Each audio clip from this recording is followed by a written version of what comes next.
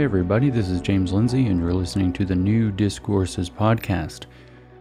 This episode, I think, is going to be a little bit different. I was walking around in the airport the other day, and I got a message from somebody, and obviously I've put a lot of information out about this concept of Gnosticism and its relevance to Marxism and woke, and also the related concept, which is Gnostic in a broader sense, of the Hermetic, transformational ancient mystery religion or esoteric religion, and its relevance through Hegel and Marx and so on historically to form what we understand as woke. And when we look at the 17 Sustainable Development Goals to transform our world, we hear that language, we hear those ideas, we hear the idea that certain people are going to be able to set themselves up and direct how the world is meant to develop.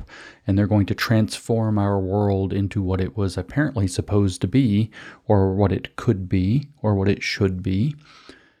And I got thinking about this phrase that I came across in the message that somebody sent me about the tragedy of being. And I'm walking back and forth in the airport, kind of killing a little bit of time, getting a little bit of like halfway pretend exercise on my travel schedule. And I'm thinking about this phrase, the tragedy of being. And what made me think about it is the fact that, yes, the tragedy of being is in fact kind of like the Gnostic impulse. They see the fact of existence itself as a tragedy. But then at the same time, I had a little bit of dissonance that made me hang on those words, because that's not actually how Gnostics view the world.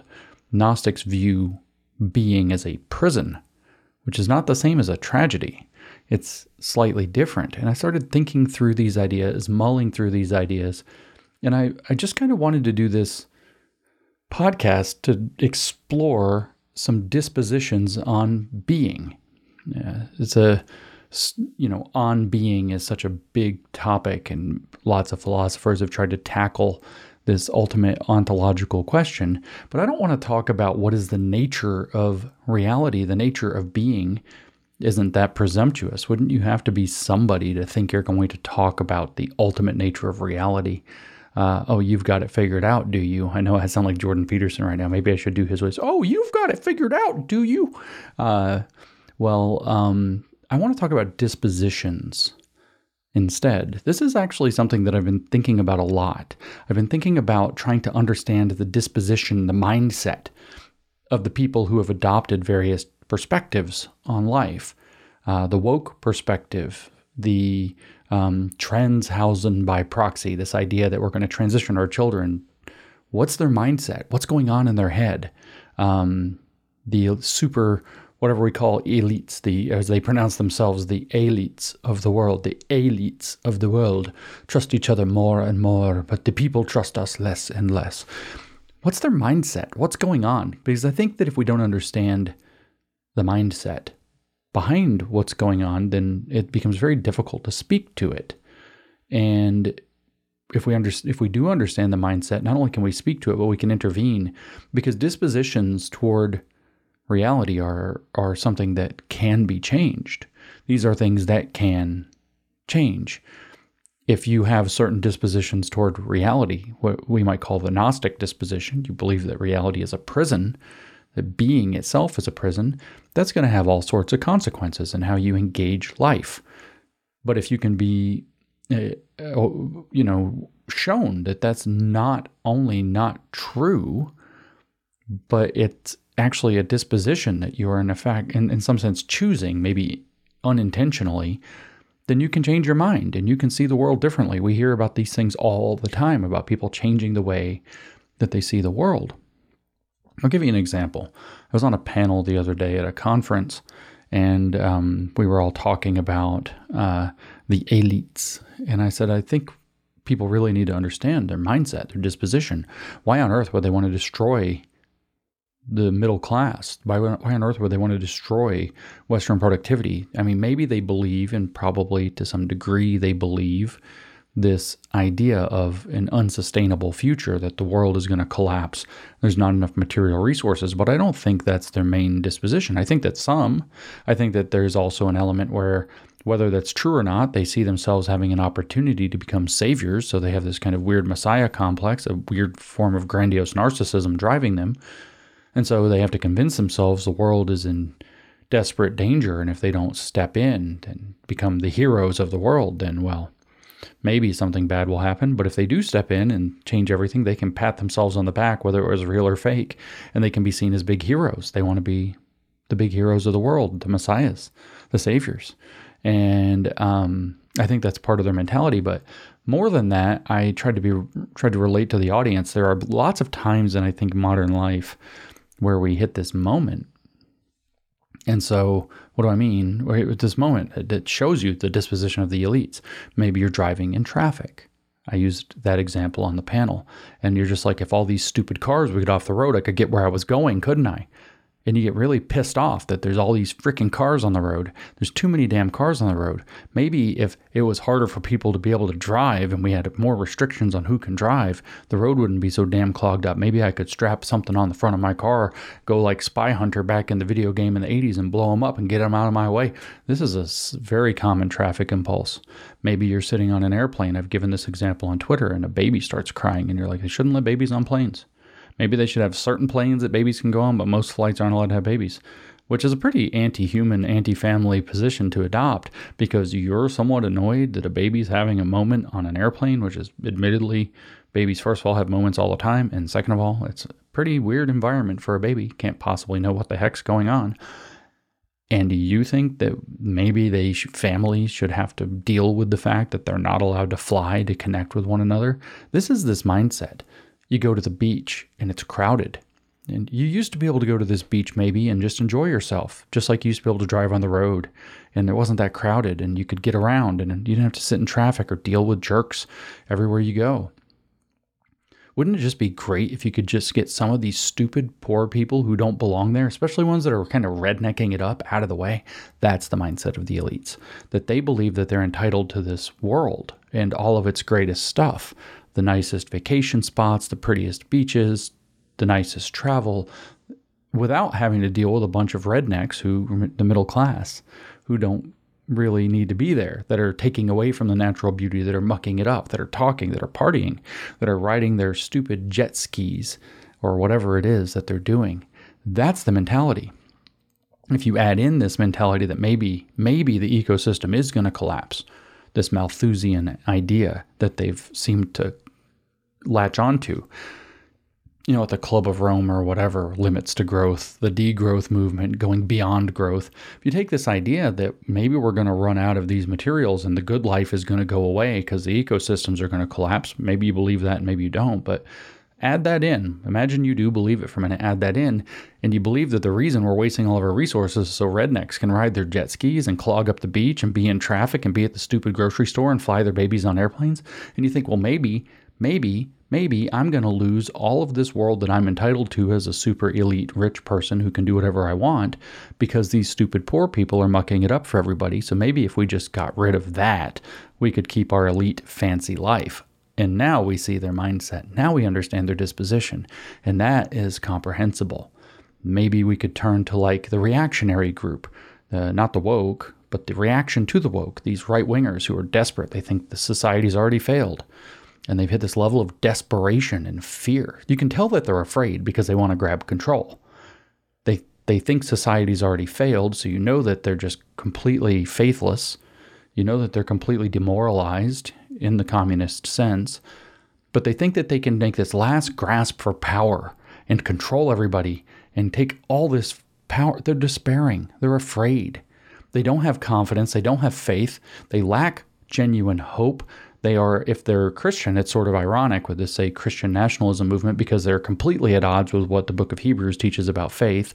They are very much the faithless wandering in the book of Numbers, chapter 14, who don't see where God has delivered the Israelites over and over and over again, and they can't believe that, well, maybe God's going to deliver him this time too. And so God gets super pissed off at him if you read Numbers 14, and is like, well, y'all don't get anything. And he wants to wipe them out, and it's all pretty intense.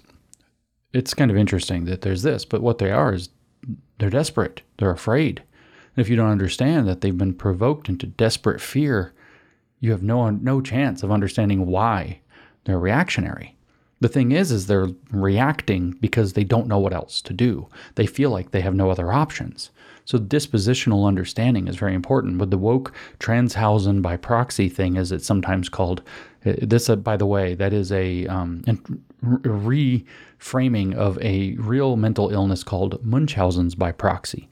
And Munchausen's syndrome is where it's a form almost of narcissism, or maybe exactly of narcissism. I don't have it in front of me. I'm kind of going off the cuff here, where you seek attention and sympathy by making yourself sick.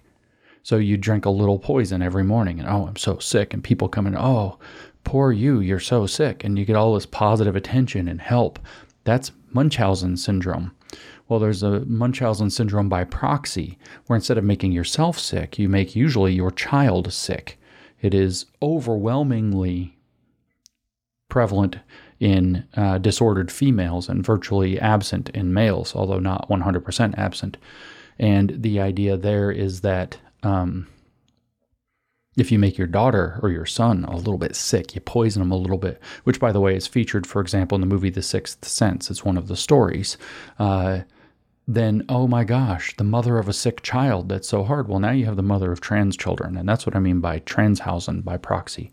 You have parents mopping up status and virtue and pity and support by proving their virtue by being so inclusive that they're transitioning their own children.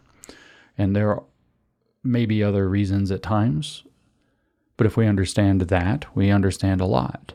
Another reason, though, is in fact that there is a paralyzing fear in many people that are in their 30s, 40s, and 50s with children, school-age children now. There's a deep paralyzing fear that was strongly pushed as a kind of almost psychological active measure in the 1980s and 1990s, especially, about the exclusive, social conservative Christian parent, especially father, who would reject their gay children. No son of mine is going to be gay. I will disown my kids if they're gay, blah, blah, blah. That whole thing, that got whipped into a boogeyman. And so many of these hyper-inclusive liberal wine moms are trying to prove that they're not that parent. They are mopping up virtue. It's important to understand that mindset. Well, as far as being itself goes, I'd go into the woke, but that's Gnostic and Hermetic. So we're going to be able to go into that this way by talking about being itself. Dispositions toward what is existence and what is our relationship to existence, or really what does existence mean for us? And I was thinking about it, and we have to accept, I think, the fact of being, that being is. Maybe we're just simulations, vats in a brain, or no, I said that wrong, brains in a vat, or whatever else, but it doesn't matter because our experience of the world simply still is. Whatever it means to be, being is happening. We're aware of being. Even if we're to get philosophical about it, anti-realist, being is still something we experience. If we're realist, being is what is. It just is. It's the fact of being. And so we have this thing, being, existence, and we have to make sense of it, and we have to understand our relationship to it. I don't actually think it's strictly true that we do, but I think that as meaning-making entities, it's exactly what we do. And the meaning-making entities put that meaning into a story, and they tell a story about what existence means and who we are, and thus we understand who we are within existence. And this is a fundamentally religious behavior, by the way. So the disposition, while it is possible to hold, I think almost as a scientific ideal, but not necessarily a scientific reality, is this kind of empirical disposition, a purely, perfectly empirical disposition, that which is simply is. And I mean, I actually sympathize pretty strongly with that one, but it's not, it's useful in its ways, but that's not an interpretive overlay that tells a story. I mean, it could tell you the story of the explorer or the navigator or the scientist, the discoverer of what is.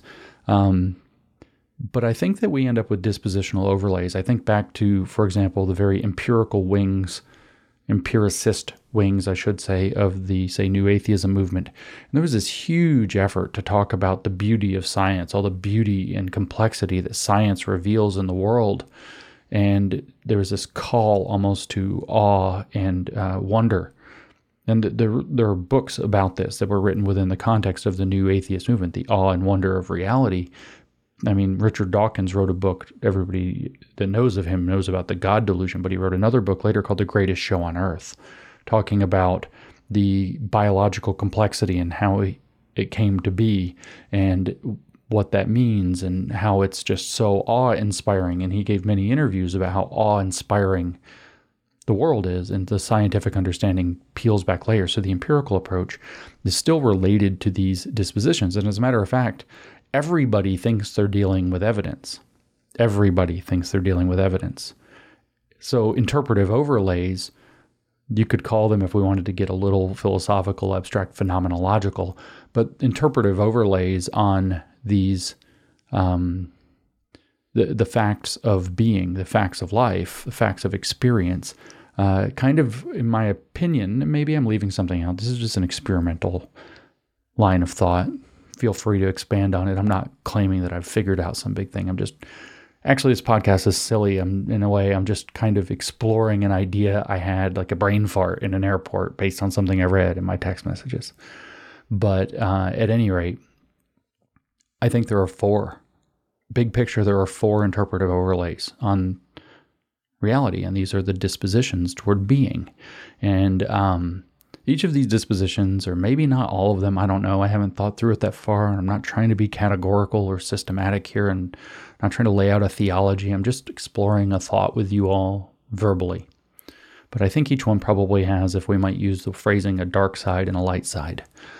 Maybe that's not the case. Maybe there's sometimes only a dark side, and maybe sometimes there's only a light side. I sort of suspect that one of them that I'll talk about only has a light side, but I'm not entirely sure. I haven't thought about it that far.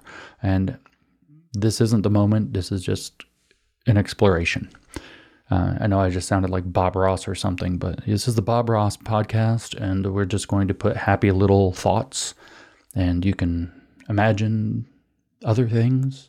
And if you make a mistake, that's okay, because we'll just turn it into a mountain with our scraper and cover it up with a happy little tree.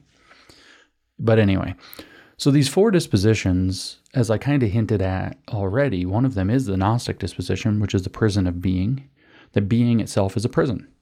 And a second one that sounds the same but is different but is related is the tragedy of being.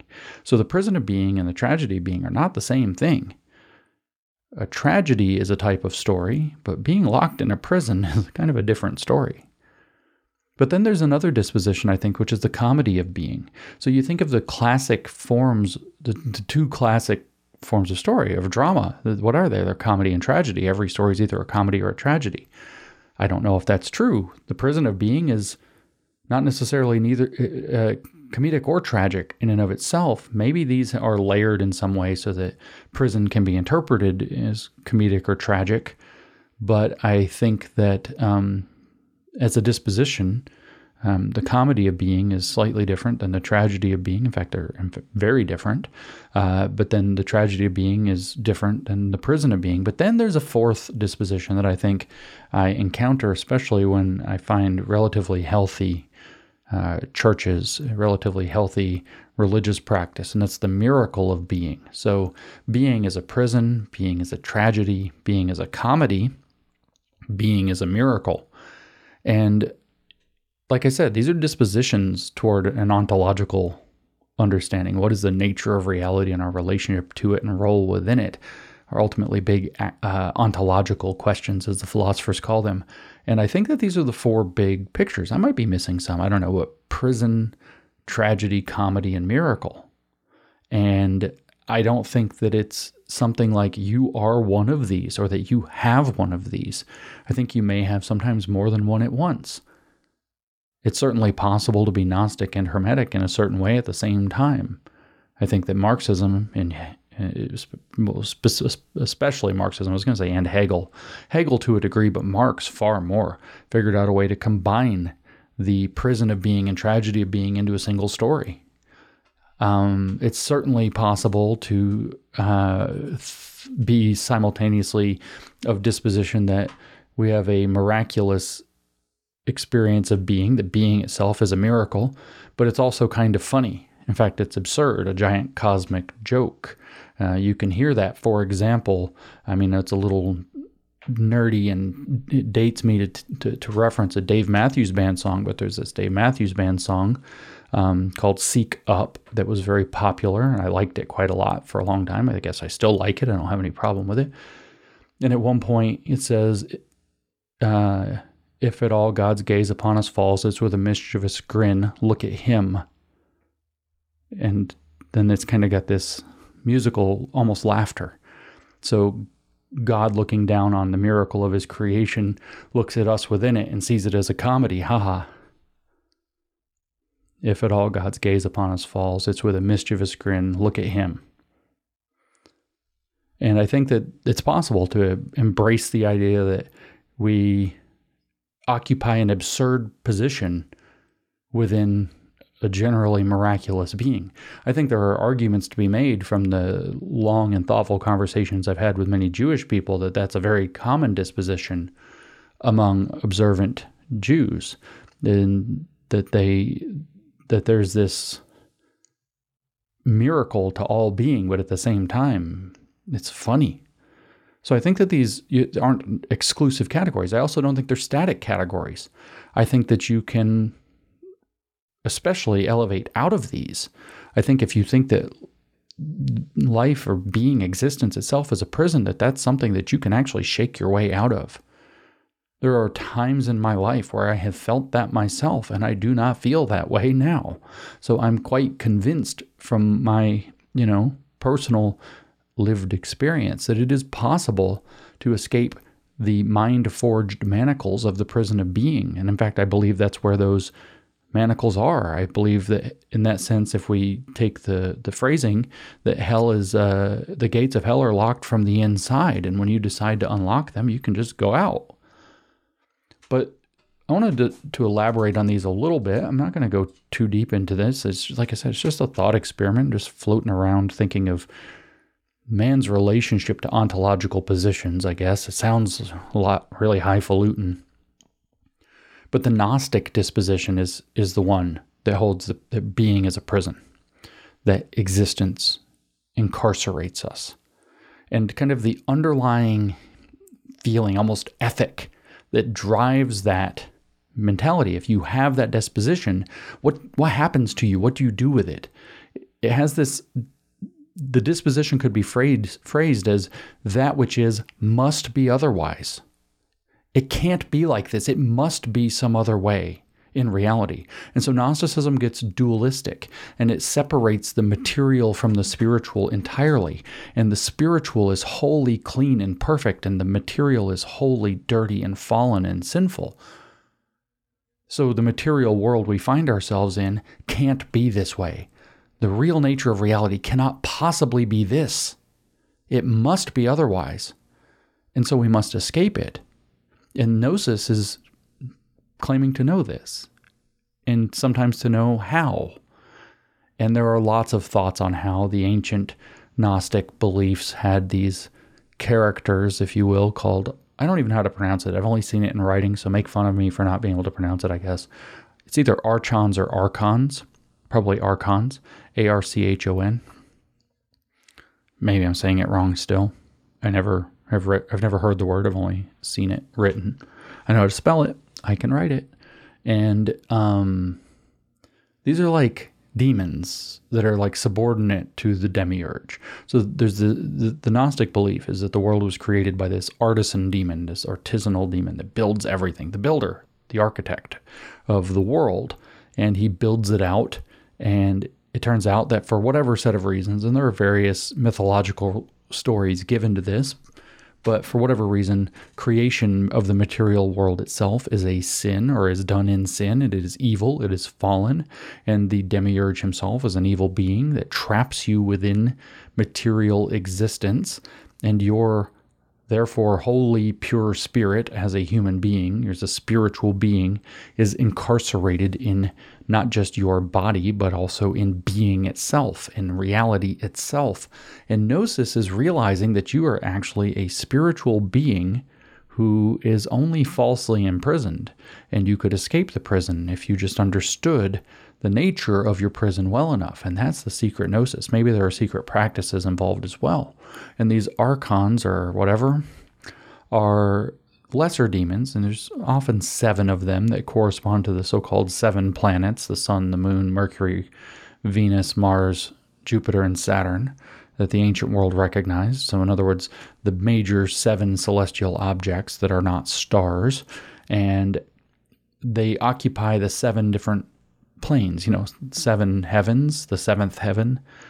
You've heard of, I'm on 7th heaven, or there was that dorky show called 7th Heaven.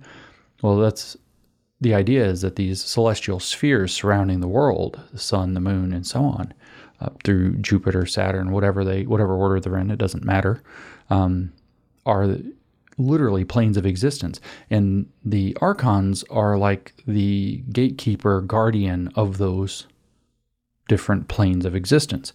And a lot of the Gnostic beliefs were that you have to be able to satisfy the questions, maybe like a sphinx, or outwit, or know the passcode or whatever, to satisfy the archon to get to the next level. So if you wanted to ascend from the earthly plane to the first level and then to go to the second level, you would have to be able to understand your gnosis would have to be deep enough to be able to satisfy the archon on the first level, and then you would have to be able to satisfy the archon on the second level and the third level and the fourth level, and your level of spiritual attainment or enlightenment would, your level of gnosis determined whether or not you could do that. And so there's this idea that it's like a 7 or 8 or whatever, however many layer prison, and there are prison guards, wardens, that you have to try to satisfy to escape. And this is the Gnostic disposition, though, that toward being itself, toward existence, that we're in a prison, that it's miserable, that it shouldn't, in fact, not only should not, it must not be this way. There must be a different understanding of reality. And if we want to be true to who and what we are and our true relationship to being, we must escape that. And so this is written all over the woke world. We're incarcerated in a male body or a female body or a straight body or whatever. And so we have to be able to transcend sexuality, or we have to be able to transcend sex by stepping into gender identity, which is wholly social and thus can be rendered transcendent. Transition being a practice of manifestation of that.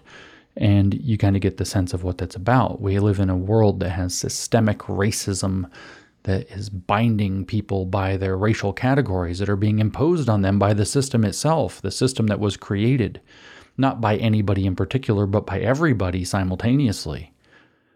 And this system of racism incarcerates people within their races. It harms everybody, particularly people of color, particularly black, particularly indigenous.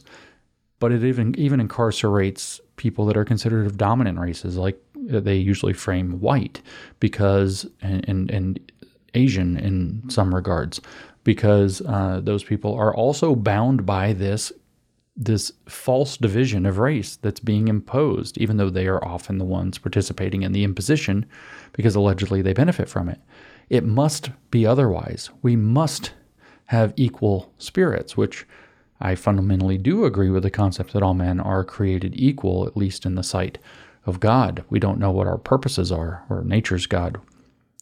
And so it must be otherwise. So we have to escape this prison. So rather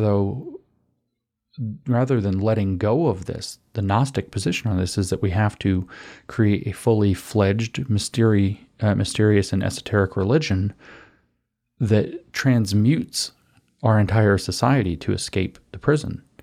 We can't step outside of it ourselves. That would be selfish. Maybe that's the light side of it, that we can transcend it ourselves, that we can become colorblind, which they, of course, are crapping all over. That we can be post-racial. So you get this idea of feminism. There's this system of being called patriarchy that imprisons women, but by virtue of that, it imprisons men too. So feminism, they tell us, benefits men as well as women by setting us free, by helping us understand the prison of being that is the patriarchal system. And it must not be this way. There must be a way for men to be as men and women to be as women, absent the binary that defines them in relation to one another, which we must escape. These are the mentalities. There must be the case that the bourgeois mentality and the capitalist class sets up can be escaped. This system of oppression and exploitation cannot possibly be real, and that's Marxism.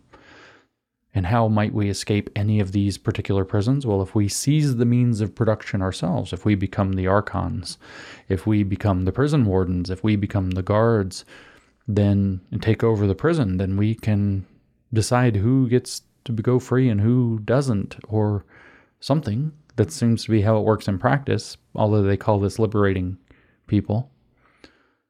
And so that's the prison of being. The prison of being is a disposition toward being. If you believe that the world that we inhabit and the life that you have is a prison, you will act certain ways.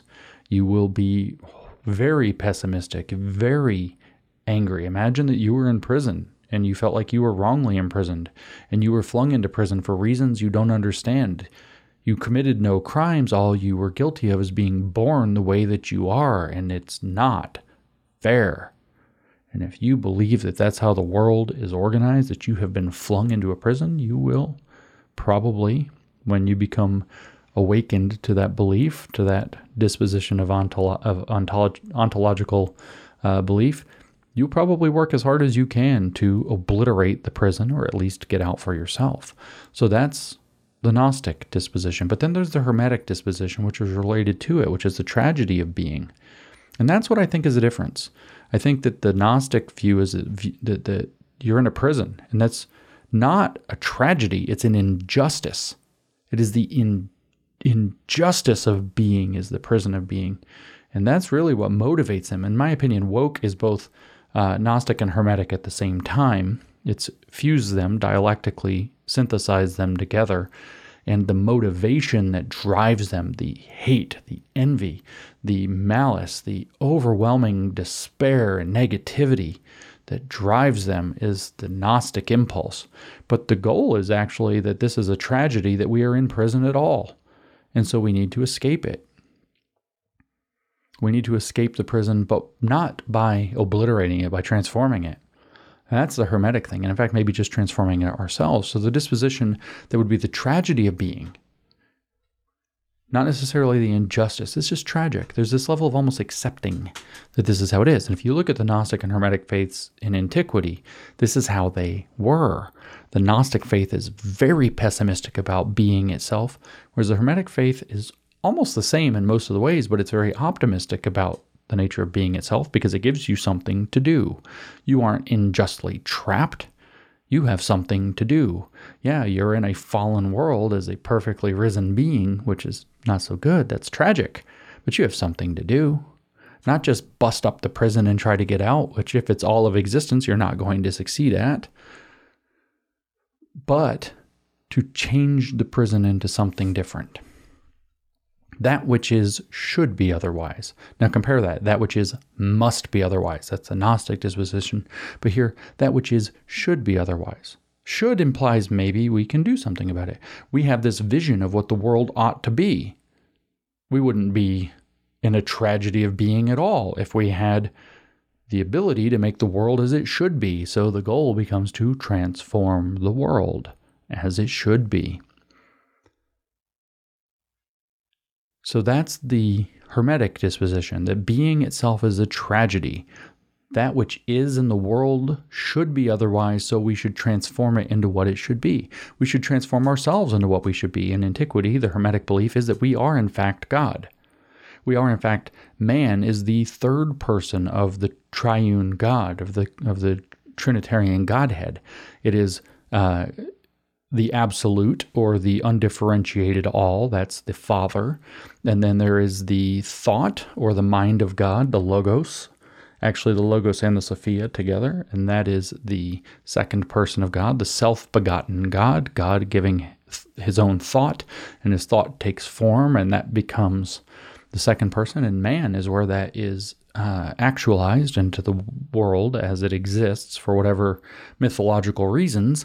And so we, in fact, are the third person of the Godhead that doesn't know that we're the third person of the Godhead. And when we're ascending through the spiritual levels, what we're actually doing is we begin by realizing we are the third person of the Godhead, and we're shedding off the parts that prevent our own begetting to making ourselves. And this is visible, obviously, in the trans movement as well in modern times, where they're making themselves into whom they were supposed to be as seen from the mind of God. This is why they say trans people are sacred. That's, as a matter of fact, the first belief you need. We are God. We are going to elevate ourselves to the level where we beget ourselves as we should have been, because we're tragically not as we should have been. And if we understand how we should have been and work to manifest that by whichever means, social constructivism says that actually the social constructions are the real contours of being. So if we seize the means of production of the social constructions of being, then we can force everybody to acknowledge our trans status or whatever, and we transform those into another kind of disposition. You can actually see the difference between, or a difference here, between queer theory on this hand, which is much more hermetic, with a very strong Gnostic motivation underneath it called the closet, but it's much more hermetic than, say, CRT and Marxism, which are much more Gnostic. The idea being quite a bit different between the two. Prison versus, a process of transformation, not just of society, but of self. It's a very different kind of disposition. But imagine that you have this disposition. What are you going to do? Well, if we talk about a light side and a dark side, and I'm not talking about in profound, spiritual terms, Christians would say that this is just fundamentally all evil, and I'm not going to necessarily disagree. But if we say that there's a light side, the idea that you're going to transform yourself, kind of like the Buddhist religion, and enlighten yourself without regard necessarily to the world, isn't particularly a dark path. Maybe it is on a ultimate spiritual side, but not on a individual personal side or in the social world that we inhabit. And then trying to transform everything to accommodate you, on the other hand, as say the trans movement does, probably is a very dark path. Trying to deconstruct and destroy the world that is not as it should be, pretty bad. So you can see the difference then between the prison of being, which is the Gnostic impulse, and the tragedy of being, which is the Hermetic impulse. If I'm thinking through this well, maybe I'm not, maybe this is crazy. But then we have this third disposition, the comedy of being. It's the comic disposition, for lack of a better name. And it kind of is based off of this idea that that which is could be otherwise. And there's a little bit of a difference between should be and could be, right? And maybe I have them backwards in that regard, but I think that should carries more moral impulse. It tells you that there is a duty of conscience. There is something that you must do. But I'm seeing that which is could be otherwise as like a realm of possibility, which you don't really necessarily engage. You're like, maybe I can't reach it. So you can imagine a more ideal world that we then laugh at the difference between our junky imposter and the ideal that we can imagine. There's this level of accepting through humor that things aren't as maybe they could be, and maybe some of the things can change, but mostly it's a matter of having good humor and laughing at our lot. Things aren't always the way that we want, and some of these things are kind of profoundly funny. We think of these kind of ironic situations all the time. I saw one on Instagram a little bit ago that's sort of a stupid example, but it's the first thing that pops to mind. And it said, exercising is supposed to give you more energy, but it takes energy to exercise, and this seems like some kind of a Ponzi scheme or something as a meme. Well, that's the comic disposition. Ha ha ha ha. There's this catch-22 to the energy levels involved in exercise. These kinds of things are, in a sense, humorous. And like I said, I think that I see this disposition very commonly in good-natured and observant Jewish people who have kind of accepted the broad the broad set of challenges of life and learn to see just how many things in life are absurd. And there are some truly absurd things. I mean, a lot of our jokes tap into these. I think one of my favorite old jokes to this effect is three engineers are sitting around in a bar debating the nature of God, which, by the way, would be similar to debating the nature of being. And so they're debating the nature of God, and the first guy, who happens to be a mechanical engineer, says, well, God is clearly a mechanical engineer. Look at the joints, look at the tendons, look at the way that everything's put together so that we can move so efficiently, so well. And the second guy says, well, that's a good argument, but I'm an electrical engineer, and I understand that God absolutely must have been an electrical engineer. Because look at the nerves, look at how it's all innervated, look at how the electrical system of the body works in actually somewhat mysterious ways. It's rather profound that you can have a chemical being that operates as a body electric. It's just fascinating in the way that it's wired and the way that the action potentials work. This could only have been designed by an electrical engineer of tremendous sophistication, so God is an electrical engineer. And the third guy just starts laughing at the whole discussion because he understands the absurdity. And he says, this is all cute, but frankly, we all know that God is a civil engineer. And they say, well, what in the world are you talking about? You know, a civil engineer, really? Like parking lots, roadways, bridges? And he's like, well, you just have to ask yourself, who else is going to run a toxic waste pipeline down the middle of a recreational area? And there's an absurdity to this, right? There's an absurdity to that. When you get the joke, it's funny. These things are funny. A lot of things are funny when you sit back and look at them. And this comic disposition, I think, is actually generally healthy in that it accepts, without being fatalistic, that which is beyond our control, rather than seeing that which is out there that's dissatisfying as something that should be otherwise, so we must transform, or something that must be otherwise so that we reject and try to seize or overthrow. There's this acceptance without like taking it on. In comedy, there's laughing about it. Well, it is what it is, but it's funny. And at least we can laugh about it, so it doesn't psychologically impact us. But there's still this idealism kind of behind it. I mean, that's okay. Comedy is good. It's healthy. It's good to laugh. There are many functions of humor, one of which is to relieve the stress and the frustration of an absurd circumstance. There are others we don't have to get into.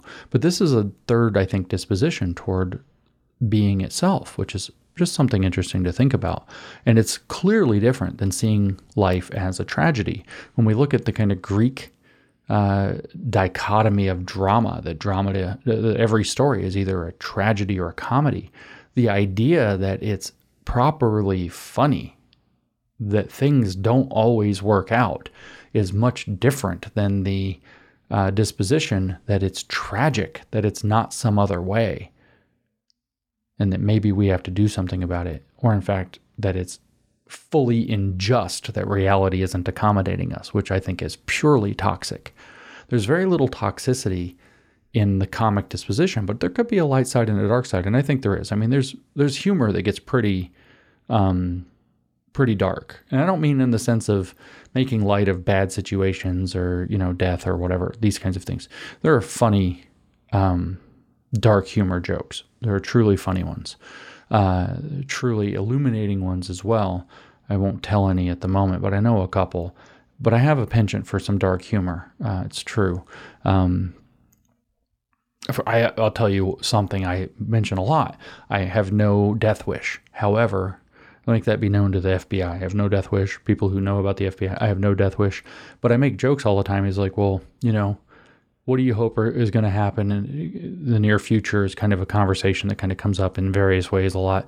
And sometimes, and I can't think of a proper context where I would feel this, but I've done this publicly many times, and I make the joke that maybe the plane will go down because what I do is sometimes a bit exhausting. That's dark humor. I don't mean it, but it's funny. It alleviates the stress, I say, for example, there's no reading communism or when you're dead. I used to say when I was a mathematician, there's no math when you're dead. This is dark humor. This is a comedy of being disposition, I think. And it's different than the tragedy of being. I don't think it's tragic that life can be crappy sometimes, or that things don't work out, or that things are hard. I think that a lot of times there are ways to laugh at our circumstances, laugh at our smallness, laugh at ourselves for our thinking things should go our way. It's a good way to dissipate in the entitlement that comes with those other two. You have to be entitled to believe that you've been flung into a prison against your will just because you're alive. You are entitled to the idea that the world should accommodate how you wanted to feel, or that it should be so much different, and so you're entitled to that. So there's a dark side and there's a light side. Humor is very very enlightening in a lot of ways. It can cut through a lot of entrenched beliefs. It can help you laugh your way out of stupid beliefs like that we live in a Gnostic prison, or that we constantly have to think about how the world should have been otherwise. But then there's this fourth disposition that I really appreciate, and like I said, it's present most commonly in my experience in healthy religious environments. But although I saw it in the New Atheist movement, frankly, so you can say that they were taking a kind of I don't think they were necessarily being scientistic. I think they were being naturalistic. But sometimes both, sometimes either, sometimes those were present. But there was this wonder of being, the greatest show on earth, from Richard Dawkins that I mentioned earlier. The wonder of science. There's a book he wrote. I have it somewhere. I got it a long time ago. I don't know if I have it in this room looking around as I ramble. He wrote a book for children or teenagers at one point that was based off of the greatest show on earth, but for younger people. And it was something about wonder. I was trying to see if I could find it and tell you the title. I have basically 3 bookcases in my house, and one of them's in my office. The other 2 are not, and I don't know where it is. But I don't think it's in here. But it was an interesting book. But the idea was, in fact, to give people the idea that the scientific enterprise can be a wonder and awe-inducing experience, finding out the secrets of the universe scientifically, which, in this way, in some sense, you're talking about, from a Christian perspective, maybe even an Aquinian perspective, that you're figuring out God's creation, although Richard Dawkins wouldn't frame it that way, and that there's some kind of marvelous, awe-inspiring experience. Whether you think the world was created or that the world is, you can find it fascinating and awe-inspiring and bigger than you and something to aspire to, and miraculous, frankly, miraculous that it is the way that it is, that we have the opportunity to be here to see it. I think in one of these books that Richard Dawkins wrote, I forget which one, maybe The God Delusion. Maybe it's somewhere. It wasn't The God Delusion, but maybe it was. I don't know. I don't remember. But he used to have this talk he would give about we are the lucky ones. Out of all of the possibilities of DNA that would produce a human being, the overwhelming majority of them, of those combinations, has never been born and never will be born and never gets to experience life and all of its ups and downs, all of its challenges and all of its wonder. And so we, in fact, are the lucky ones, whatever that means. As this is a miraculous, miracle of being disposition to the experience that we have, our relationship to existence, that we are fortunate to have been somebody who got to experience the world. And so this is based off of the idea not that that which is must be otherwise or should be otherwise or could be otherwise, but that that which is good. It's intrinsically good in some way. It is intrinsically a miracle that we are here, so we should celebrate it. Whatever it means to exist, whatever existence itself means, whatever it is to be in that existence, it's special, it's amazing, it's wonderful, it's awe-inspiring. It's something we should be humble against and fearful of and cheerful about and miraculous. It's miraculous. So we should celebrate that. I was going to say worship, but that might be too much for the broad expression. But this is a religious disposition toward life, whether Mr. Dawkins would agree with that or not. I don't know a better word for it. And maybe somebody could come up with one. Again, I'm just doing a thought experiment. This miraculous relationship to the nature of existence, though, is fundamentally psychologically different than the other three. While the comedy of being, I think, has very healthy potentials within it, the tragedy of being actually has some healthy aspects. You definitely could motivate making that which we're dealing with better. You're not going to transform that which is, by the way. That which is, in the sense of physical reality, will not change. But we can't change the world. We can order the world, and we can order the world in better or worse ways. But that understanding that, what we're suffering is not necessarily something we have to deal with, whether it's extreme heat or, diseases borne by mosquitoes or whatever that we can do something about. We don't have to accept the tragedy of being. So there are light sides to these, but the miracle of being is just a fundamentally different mindset.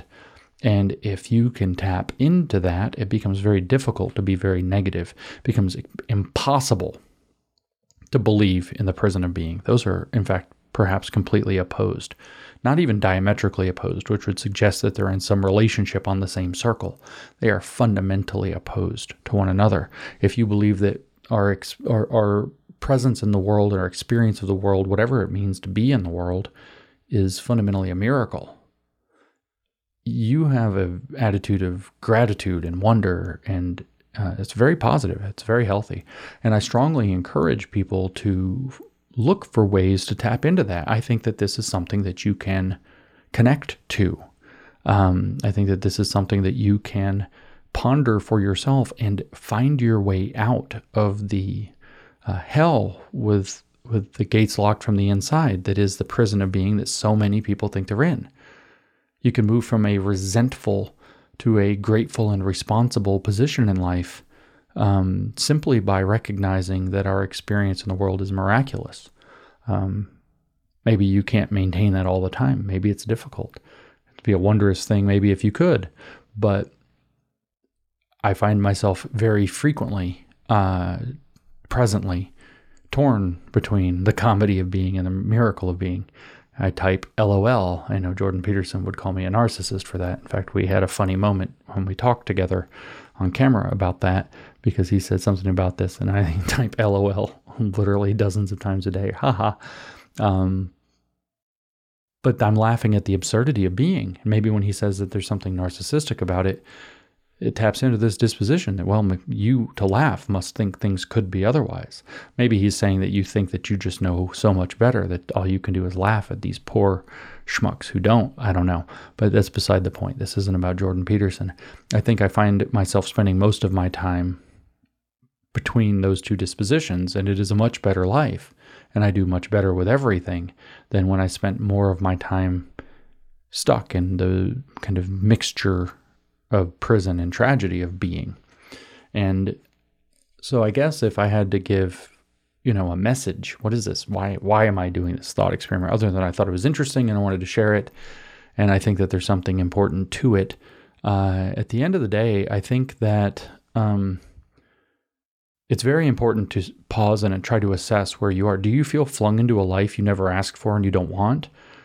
When we look at religious people talking, or Christians in particular, Jewish people also studying the Bible, and they're looking at this, and they say, over and over and over again, you hear the story of God calling somebody, or in the Old Testament, laying something upon somebody that they have to do that's not necessarily pleasant that they're being asked to do. And a lot of times they're like, yeah, right, I'm not going to do that.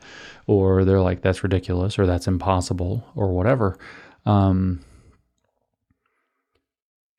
You kind of have this sense, did I get flung into something that I didn't really want to have to do? And you could think of this as some kind of an injustice and rage against it. You could think of it as tragic and a disaster. You could get into the grumbling and all of that. You could also think of it as, absurd and brush it off, or you could think of it as a charge. And it gives your life a lot of purpose when you do that.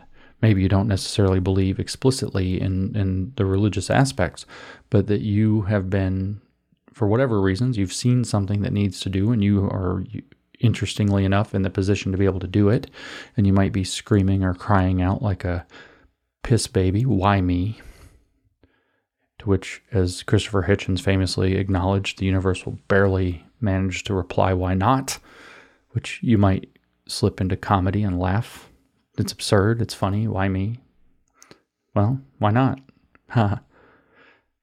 I think that finding your way into knowing which of these dispositions you're spending your time in and thinking about whether or not those might be premised on entitlement or misinterpretations or, in fact, self-limiting interpretations of your life, and that you might invite yourself to others, I think is a useful activity. I think it is useful to see challenges as opportunities and to ask yourself what you have to do to see them as opportunities, or to see tragedies as comedies, as potential comedies, as places where there are things to laugh about rather than to be dismayed about or stressed out about.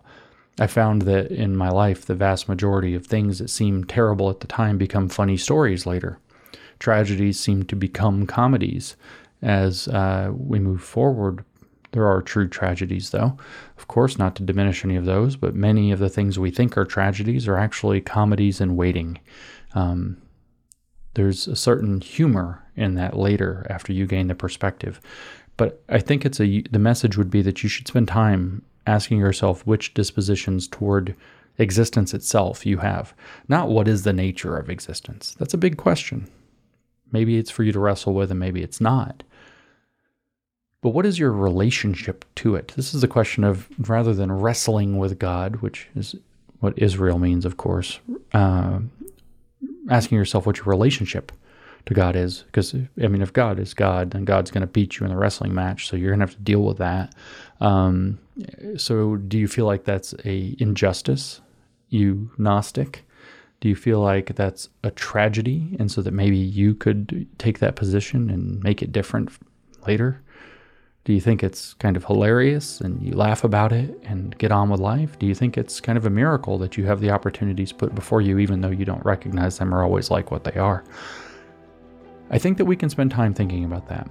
And I think that we can move ourselves and help other people move, because I see it happen, these transformations in life that happen in churches so frequently. I think that this is one of the kinds of messages that frequently achieves that.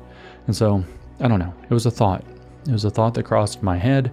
I thought it was interesting. I mulled it over. I wanted to share it. So thank you for exploring it with me. Don't really have any bigger takeaway, but it's worth considering. And I think moving away from the more negative views can help people move out of the motivations that drag them into the mire of woke and Marxism and dissatisfaction that urges people into those places, and lead to living a better life.